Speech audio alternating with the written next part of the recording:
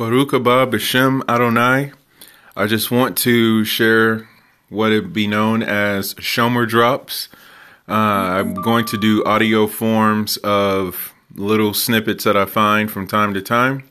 So, Amen. May this be unto hastening the coming of our King, Mashiach. May we soon see his face.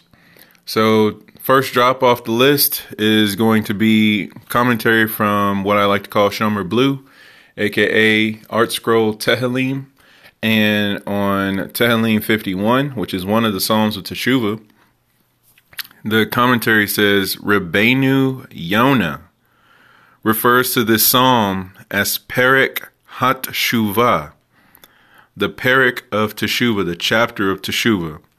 And it says, because it is Yesod Musar Le Ikare HaTeshuvah, the basic foundation of all the principles of Teshuvah. That's from Sha'arei Teshuvah 1:23. Going on to say, indeed, every fiber of Melech David's being was immersed like a mikveh. How many times do we immerse in a mikveh? As many times as we can. He was immersed in the spirit of Teshuvah, the Ruach Teshuvah.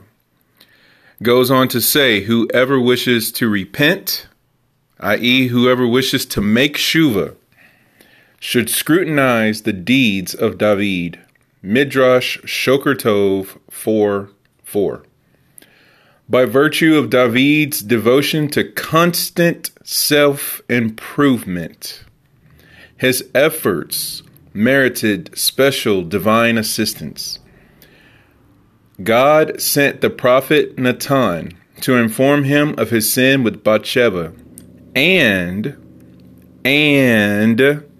to guide him on the path of return. David HaMelech composed this psalm at that time.